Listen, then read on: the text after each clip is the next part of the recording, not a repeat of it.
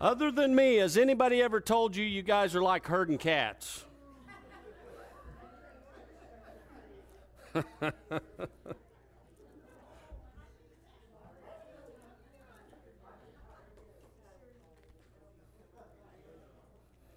All right, 1 John this morning.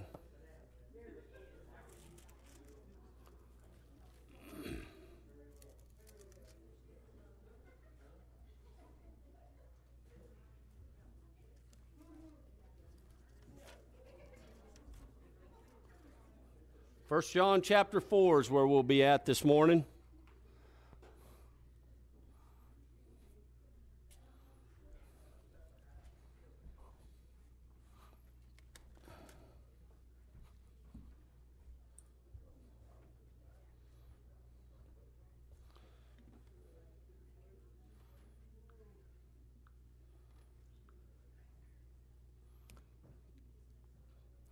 Also, I was reminded to tell everybody,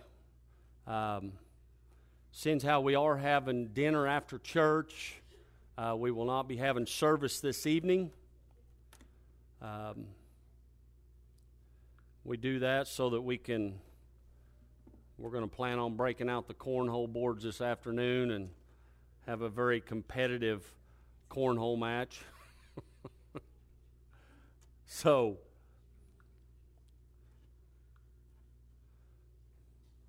sorry, I'm trying to find my notes here.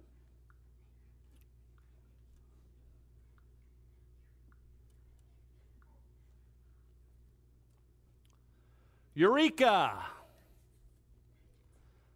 Most of us have heard this word. At some point in our life, we have heard the word Eureka. And we usually associate it with the gold prospectors who would strike gold back in the 1800s. When they found gold, of course, they would respond with Eureka. Now, what most of us don't realize is that Eureka is actually a Greek word. Anybody know what that word means? It means I have found it. It literally means I have found it. When somebody yells Eureka, they say, I have found it. It became a desired cheer of every California gold prospector back in the 1800s. It expressed the thrill of every prospector that struck it big, who found the gold, who found exactly what they were looking for. Gold was found back in 1848 by James Marshall. 1 year later, the word had spread all over the world, and a flood of would-be prospectors flooded to California. Now, there was approximately 90,000 people who arrived in California. Anybody know what they were called? 49ers. Anybody know why they were called the 49ers? Because they came in 1849. Man, you guys are so smart. You're smarter than Wikipedia. I should have called you instead of looking this stuff up. That's exactly right. I mean, we've all heard San Francisco 49ers, and that's what it is. It was because that was the peak time. The most people rushed in 1849, and so they were called the 49ers. But at that time, in 1849, 90,000 people rushed to California. Now, only a little over half of those, they say 50 to 60,000, were from the United States. The other 30 to 40,000 were from overseas, from all over the world. The word had got out. Now, these new prospectors found out quickly that not everything that looked like gold was. Riverbeds and quarries were speckled with iron pyrite, or fool's gold. Wikipedia, man, you guys are awesome. It looked just like gold. You know what's interesting? I had tried to get a hold of my coworker. He found some pyrite here, and we was in Wayland here a while back, and found a big old chunk of it. I mean, a big old chunk of it. I was going to bring it in this morning, but he never responded back to me. But it looked just like gold, but it was completely worthless. It had no value whatsoever. Now, miners had to learn what the difference was very quickly, because their very livelihoods depended on them being able to tell the difference between the pyrite or the fool's gold and real gold. Now, experienced miners could look and tell the difference. If they had done it for a while, they were able to look at it, but sometimes it just wasn't that easy. And so they came up with these tests to be able to tell whether it was gold or whether it was pyrite. Now, the first test they had was biting it. The first test they came up with to find out if it was gold was to bite it. You see people biting gold? That's what they're doing, to test it to see if it's real, because gold is actually softer than the human tooth. And so when they bit it, they could tell whether it was gold. Now, the pyrite was much harder than the human tooth. And so when you bit into it, it wasn't so pleasant. Now, the second, what they would do was they would take a white rock, kind of like a ceramic rock, and they would take that and they would scrape it on that white rock. Now, if it was gold, it would leave a yellow line. It would leave a yellow mark when they marked it. If it was pyrite, it left kind of a greenish black mark. And so they were able to tell whether it was the fool's gold or whether it was real gold. And their futures depended on that and how successful they were. And when they found real gold, eureka. Eureka. And you know, as you think about that, it's really a lot like our spiritual walk. Over time, we are presented with a lot of different doctrines, a lot of religious teachings. And just like those miners, we need to be able to test them to tell whether they're worth anything, to test them to make sure that they are pure, make sure it's what we need, because our very lives depend on it. Our very religious success depends on our ability to be able to tell when something is not worthy, when something is not worth. And we must learn that just like the gold miners, just because something sparkles doesn't mean it's good.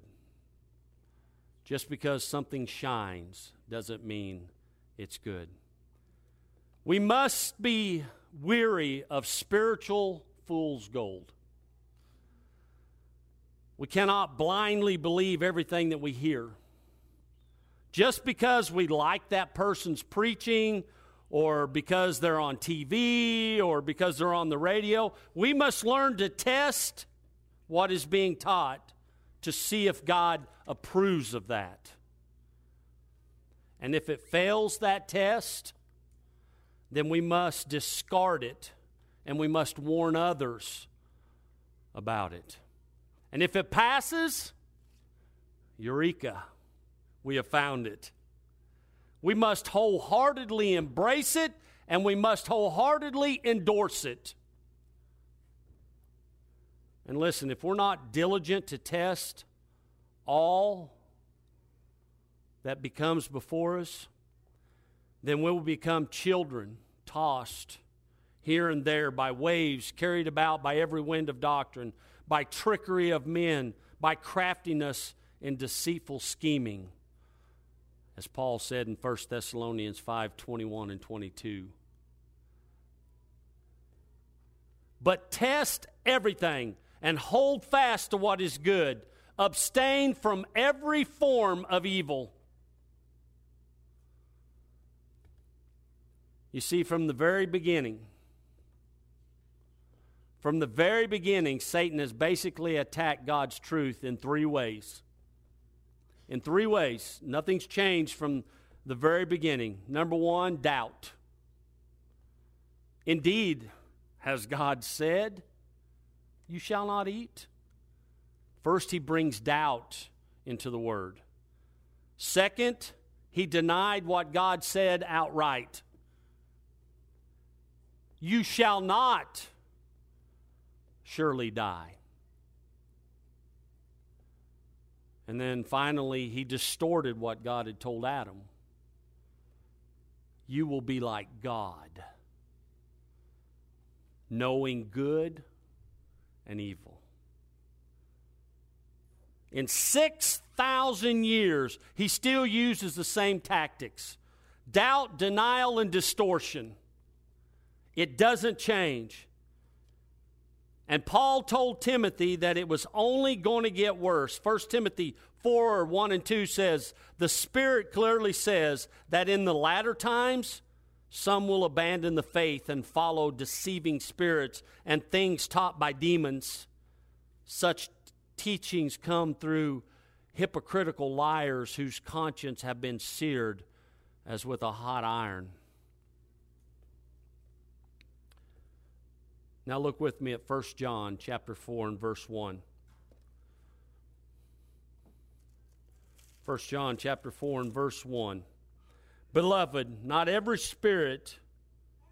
believe not every spirit, but try the spirits whether they are of God. Because many false prophets are gone out into the world. Hereby know ye the Spirit of God. Every spirit that confesses that Jesus Christ is come in the flesh is of God. And every spirit that confesseth that Jesus Christ is come in the flesh is not of God. That confesseth not that Jesus Christ is come in the flesh is not of God. And this is the spirit of Antichrist, whereof you have heard that it should come, and even now already is it in the world. Ye are of God, little children, and have overcome them, because greater is he that is in you than he that is in the world. They are of the world, therefore speak they of the world, and the world heareth them. We are of God. He that knoweth God heareth us. He that is not of God heareth not us. Hereby know we the spirit of truth and the spirit of error.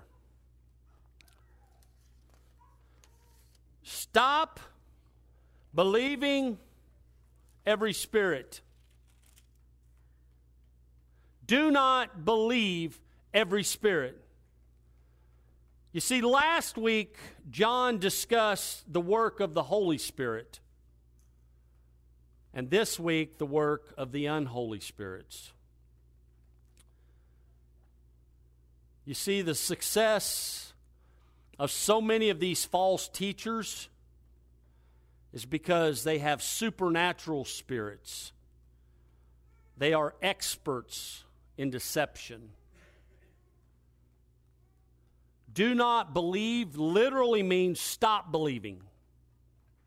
That's interesting. Do not believe literally means stop believing. In other words, stop doing what you're already doing. Stop believing these deceiving spirits. Stop believing these false teachers. Stop believing these people who tickle your ears and tell you what you want to hear. Stop believing them. This is a command. Too many Christians agree with false teachings because they like the teacher or because they like what they say. Oh, I like them. I like them. And might I add, one of the true tests of whether they are false teachers or not, or what is being taught is false, is not, that's what we've always heard. That's not a true test. Or that's what we've always been taught. That's not a true test. If I've learned anything over the past 12 years at this church with this group, is that too much of what we were taught or too much of what we believe was either wrong or out of context. Time and time and time again, we find Scripture and look at it in context and look around and go, wow, that was not at all what I believe that meant. That was not at all what I was taught that meant.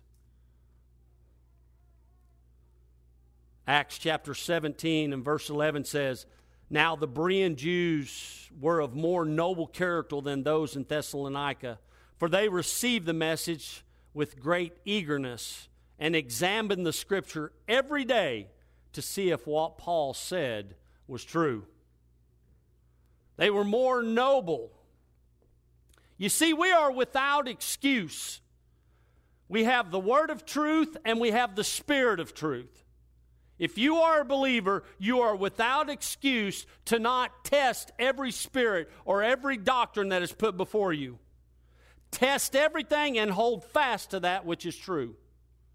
That is the command. Test everything. What does that cover? Everything. Yes, you guys are geniuses. Test everything. Don't assume that everything that's being taught or everything that you're listening to is true. Make sure you test every spirit. Everything. And then hold fast to that which is true. And then discard what is not true. And to try or to test the spirits. This word that was translated test was actually the word that meant to test metals, to find out how precious they are. It's the same word. It also means to continually test, to continually search, to continually make sure. You see, the purpose of testing is to make sure or to see if they are of God. To make sure that they are of God. And listen, this has nothing to do, when you read this has nothing to do with confronting demons or having an exorcism. This is not what John is teaching us here. This has nothing to do with that.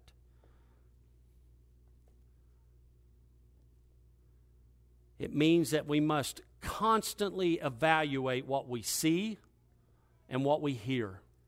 Constantly evaluate what we see and what we hear. That is our primary defense. John says, listen, there are many false prophets that go out. Many false prophets. You see, Satan doesn't just want to oppose the church. That's not his main goal. He wants to infiltrate the church, is what he wants to do. He wants to fundamentally change the church, is what he wants to do. And unfortunately, he's been very successful in many areas. He will infiltrate our churches. He will infiltrate our Christian colleges, our Christian schools, our denominations, and the list goes on and on and on and on. 2 Corinthians chapter 11, verse 14 and 15 says, and no wonder, for even Satan disguises himself as an angel of light. So it is no surprise if his servants also disguise themselves as servants of righteousness. Their end will correspond to their deeds. Recently, the worship leader of a 6,000 member or a 6,000 attending church renounced his faith in Jesus Christ. He'd been a song leader in this organization for 20 years. And he renounced his faith in Jesus Christ. But not only did he renounce his faith, but he invited his thousands of followers to join him on this new truth that he had found. John Cooper, the lead singer for a Christian band, wrote an article in response to this apostasy. And I want to read this to you. Now, it's pretty lengthy, but it's very powerful what he has to say. Now, this is John Cooper. He says, okay, I'm saying it because it's too important not to. what is happening in Christianity. More and more of our outspoken leaders or influencers who were once faces of the faith are falling away. And at the same time, they are being very vocal and bold about it. Shockingly, they will want to influence others for what purpose as they announce that they are leaving the faith. I'll state my conclusion, then I'll state some rebuttals to the statements I've read by some of them. Firstly, I never judge people outside of my faith. Even if they hate religion or Christianity, that is not my place, and I have many friends who disagree with my religion, and that is 100% fine with me. However, when it comes to people within my faith, there must be a measure of loyalty and friendship and accountability to each other and to the Word of God.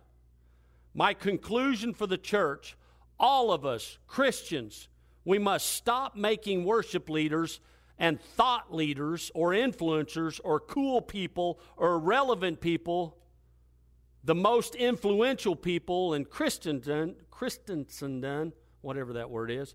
And yes, and that includes people like me. I've been saying for 20 years and seem probably quite judgmental to some of my peers that we are in a dangerous place when the church is looking to a 20-year-old worship singer as our source of truth. We now have a church culture that learns who God is from singing modern praise songs rather than from the teaching of the Word. I'm not being rude to my worship leader friends, many who would agree with me in saying that singers and musicians are good at communicating emotion and feeling. We create a moment and a vehicle for God to speak. However, singers are not always the best people to write solid Bible truth and doctrine.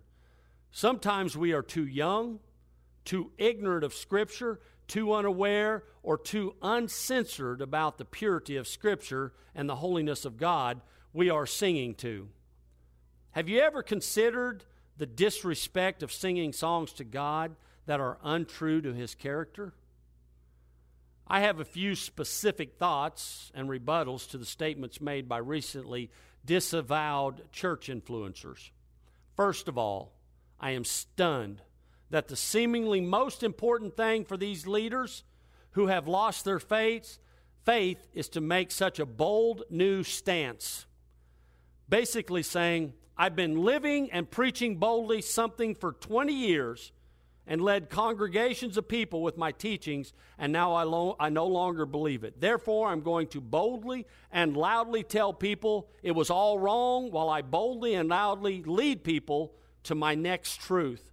I'm perplexed why they aren't embarrassed, humbled, ashamed, fearful, confused. Why be so eager to continue leading people when you clearly don't know where you're headed?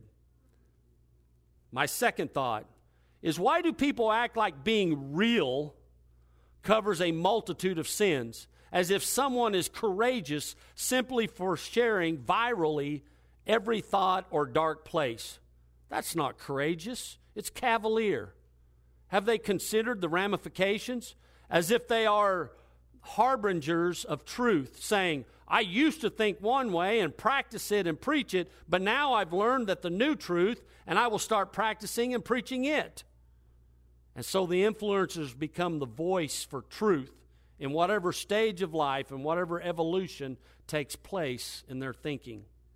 Thirdly, there is a common thread running through these leaders and influencers that basically say that no one else is talking about the real stuff. This is just flatly false. I just read today in a renowned worship leader's statement, how could a God of love send people to hell? No one talks about it, as if he is the first person to ask this. Brother, you are not that unique. The church has wrestled with this for 1,500 years. Literally everybody talks about it. Children talk about it in Sunday school. There's like 1 billion books written on this topic. Just because you don't get the answer you want doesn't mean that we are unwilling to wrestle with it. We wrestle with Scripture until we are transformed by the renewing of our mind. And lastly, the most shocking IMO, as these influencers disavow their faith, they always end their statements with their new insight, new truth. That is basically a regurgitation of Jesus' words. It's truly bizarre and ironic. They'll say, I'm disavowing my faith, but remember, love people, be generous, and forgive others. Why?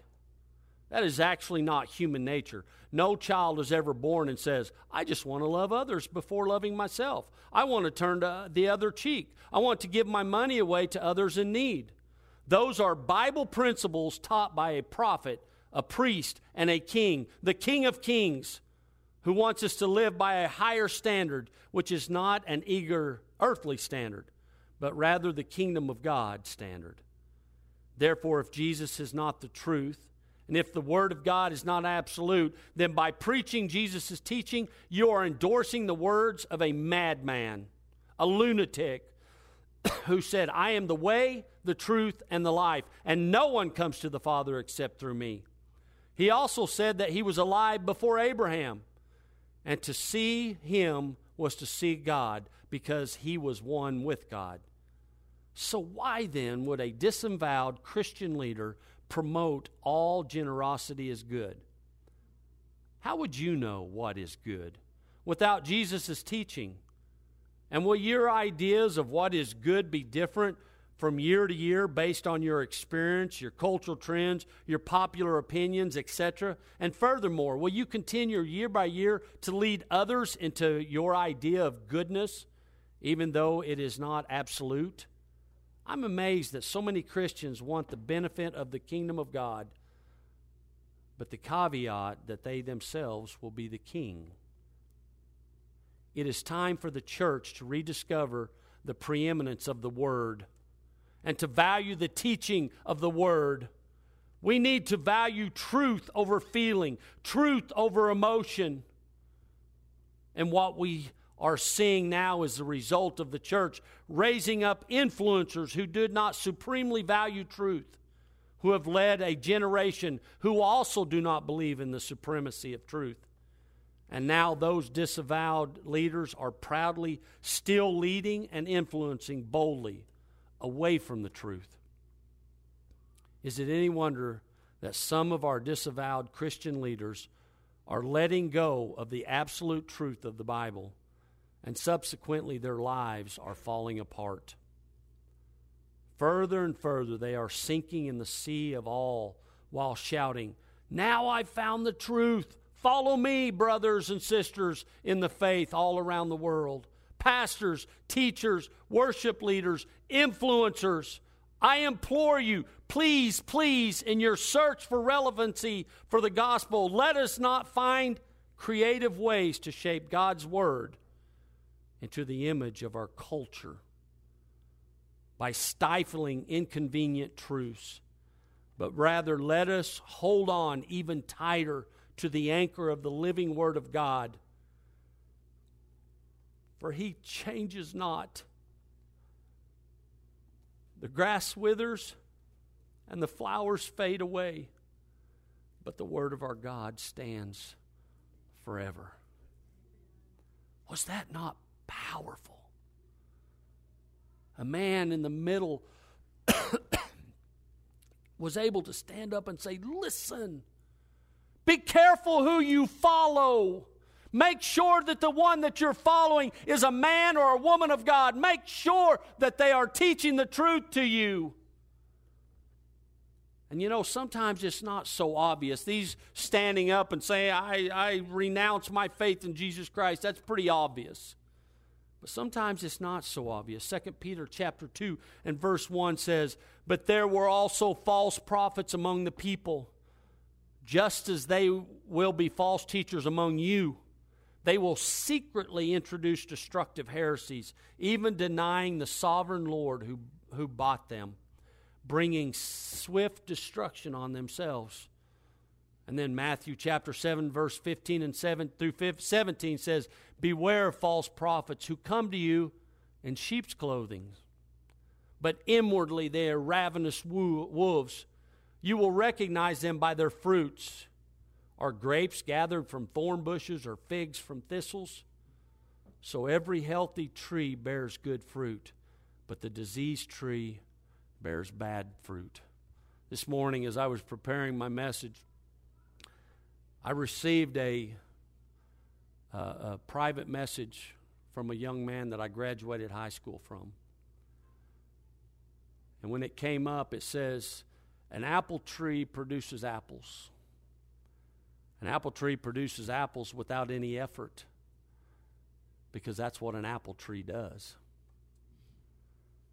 And a Christian produces Christian fruit, because that's what we are. That's who we are. I sent him a message back, and I said, brother, I've been preaching that message for the past month. He said, listen, he said, I've been praying for you. I don't know when the last time I talked to him was. I said, brother, I still remember graduating night, the night we graduated from high school, him and I was on our way to a party. And we were good kids. It wasn't that we was going to any drinking party, but we was going to where they were having a party. On the way, we got to talking about life. We got to talking about God. And we pulled over at the side of the road, and we worshiped God all night long. That's all we did all night. We never made it to the party. Good man, good man.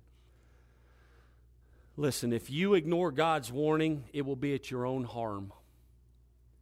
If you accept these false teachings, if you listen to these false teachers, it will be at your own harm, at your own destruction. We must practice biblical discernment. We must practice biblical discernment. And listen, it is especially imperative for pastors. Paul told Titus, he says, listen, for an overseer or for a pastor, as God's steward, must be above reproach. He must not be arrogant or quick-tempered or a drunkard or violent or greedy for gain, but hospitable, a lover of good, self-controlled, upright, holy, and disciplined. He must hold firm to the trustworthy word as taught, so that he may be able to give instruction in sound doctrine and also rebuke those who contradict it. For there are many who are insubordinate, empty talkers, and deceivers, especially those of the circumcision party. They must be silenced, since they are upsetting whole families by teaching for shameful gain what they ought not to teach. Look at verse 2 with me again. Hereby know ye the Spirit of God. Every spirit that confesseth that Jesus Christ is come in the flesh is of God. And every spirit that confesseth not that Jesus Christ is come in the flesh is not of God. And this is the spirit of the Antichrist, wherefore we have heard that it should come, and even now already it is in the world. Ye are of God, little children, and have overcome them, because greater is he that is in you than he that is in the world. They are of the world, therefore speak they of the world, and the world heareth them. We are of God. He that knoweth God heareth us. He that is not of God heareth us not. Hereby know we the spirit of truth and the spirit of error. Listen, John gives 3 tests. Do they confess? Do they convey? And are they committed? Do they confess? What do they teach? What are they teaching about Jesus Christ? It's funny, sometimes when people find out that I'm a pastor, they want to talk Bible with me. And most of them are pretty clueless when they start talking Bible. I had a gentleman the other day. He said, man, I like to get a hold of these religious leaders, and I like to throw curveballs at them. I said, oh, really? He said, oh, yeah. He said, I had one before me here a while back, and I said, is the devil good? No. Well, what do you mean he's not good? Doesn't the devil punish bad people? No. That is not at all what the Bible teaches about the devil. The devil is condemned. He is not the leader of hell. For some reason, we have this idea, and people outside have this idea that the devil is the leader of hell. No, he's just as condemned to hell as anybody who doesn't accept Jesus Christ. He's not the leader of hell. He's not punishing those that are in hell. That is not what the Bible teaches. But just as they don't understand the devil, they don't understand who Jesus Christ is either. 3 different times this week, I've had 3 different men come at me with some of the strangest doctrines I've ever heard. Strange doctrines. But they don't understand because they don't know. Now, the word that is translated confess, it means to say the same thing. It means to say the same thing. Does he consistently teach what lines up with the Bible about Jesus Christ? Does he consistently teach those things? You see, no one can honor the Father without honoring the Son, because they share the same divine nature. To be saved, you must believe that Jesus is eternal deity, the second person of the Godhead. He put on flesh, he became a man. He is not merely a created being, like the Mormons and the Jehovah's Witnesses teach, that he was just created.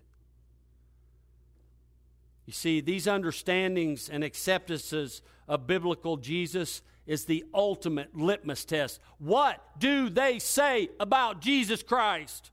Who do you say that I am? Is the litmus test. To test every spirit that teaches any religion or philosophy that does not confess Jesus, then they are not of God. They are erroneous, they are blasphemous, they are outrageous. And John calls them antichrists. John is just reassuring believers. In verse 4 and 5, when he says, "Ye are of God, little children, you have overcome them, because greater is he that is in you than he that is in the world." Listen, he is just reassuring to you not to worry about false teachers. Don't fear false teachers, because greater is he that is in you than he that is in the world. You see, when you were born again, when you accepted Jesus Christ into your life, you were given a supernatural insight for the truth. You understand that, right? A supernatural insight to the truth. Luke chapter 10 and verse 21 says, "At that time, Jesus, full of joy through the Holy Spirit, said, I praise you, Father, Lord of heaven and earth, because you have hidden these things from the wise and the learned, and you have revealed them to little children. Yes, Father, for this is what you were pleased to do." And also he has given us a love for the truth. Psalms chapter 1 and verse 2. He has also given us a discernment that protects us from false teachers. Hebrews chapter 10 and verse 39. Hang with me, we're winding down here. 1 Corinthians chapter 2 and verse 12 through 16 says, "Now we have received not the spirit of the world, but the Spirit who is from God, that we might understand the things freely given to us by God. And we impart this in words, not taught by human wisdom, but taught by the Spirit, interpreting spiritual truths to those who are spiritual. The natural person does not accept the things of the Spirit of God, for they are folly to him, and he is not able to understand them because they are spiritually discerned. The spiritual person judges all things, but is himself to be judged by no one. For who has understood the mind of the Lord so as to instruct him? But we have the mind of Christ. You will not be deceived unless you allow it. It's that simple. You will not be deceived unless you allow it. If you become a lazy Christian, you will be easily deceived. But if you will test every spirit and test everything you hear by the Word of God, you will not be deceived. You will resist worldly ideas and you will overcome the world. John says, listen, we are from God. Speaking of all of the writers of the Bible, we are from God. And we proclaim what God has given us to proclaim. Everything that we wrote down came from God. And it's pretty simple. If you read the Word, if you believe the Word, and if you live the Word, then you know God. Just like that. If you read it, if you believe it, if you live it, then you are of God. If not, 2 Timothy 3:16 and 17 says, all Scripture is God-breathed. All Scripture is God-breathed and is useful for teaching, rebuking, correcting, and training in righteousness, so that the servant of God may be thoroughly equipped for every good work. Listen, believe it not because it tickles your ears, because you like it. Don't believe it because you like it, because you like what they're telling you, what they're saying, what you want to hear. Not because you like who said it. Don't believe every word that comes out of a man's mouth just because you like who they are. But believe it because God has revealed it to be the truth. Then and only then do you believe it. Constantly test spiritual nuggets to see if they are real gems or if they are fool's gold. Would you stand to your feet? I see a reoccurring theme with John. It's like he's trying to get something across of importance to us. Before we go downstairs, first off, thank you everybody for coming today. This is kind of our end of summer get-together, barbecue. We're going to get out the cornhole boards and have some tournaments out there. As always, be patient. We're going to fire up the grill. I myself like fresh food, so I didn't pre-cook the burgers. We will cook them. It'll take about 20 minutes, and we'll get them out. And so just be patient with us as we do that. We got a brand new grill for the church. That is the church's grill down there. So we're going to put it to good use. Thank you, guys. Father, what a wonderful word you've given us. What a great reminder for us not to be lazy, not to just blindly accept everything that we've heard from any leader. God, we see too many of these mighty men in the eyes of men fall. Too many of them walk away from the faith. We watch too many who are successful not because they preach the truth, God, but because they tickle ears. Because they candy coat everything they present. And God, sometimes we need bitter. Sometimes we need hard to swallow. Sometimes we need our toes stepped upon. And God, I thank you for that. I thank you for a body that allows me to preach the truth no matter how hard it is to hear. I thank you for a church that feels satisfied when they leave out of here with something that they can apply to their lives. And now, Father, as we conclude this service, I pray that you bless our time downstairs. God, I pray our fellowship is wonderful. God, I pray that we are drawn together by brotherly love. God, they will know us because of our love for one another. Bless the food, Father. Bless all those that have prepared. Keep us safe and bring us all back again to receive your word once more. And we ask all these things in Jesus' very precious name. Amen. God bless you. Be patient.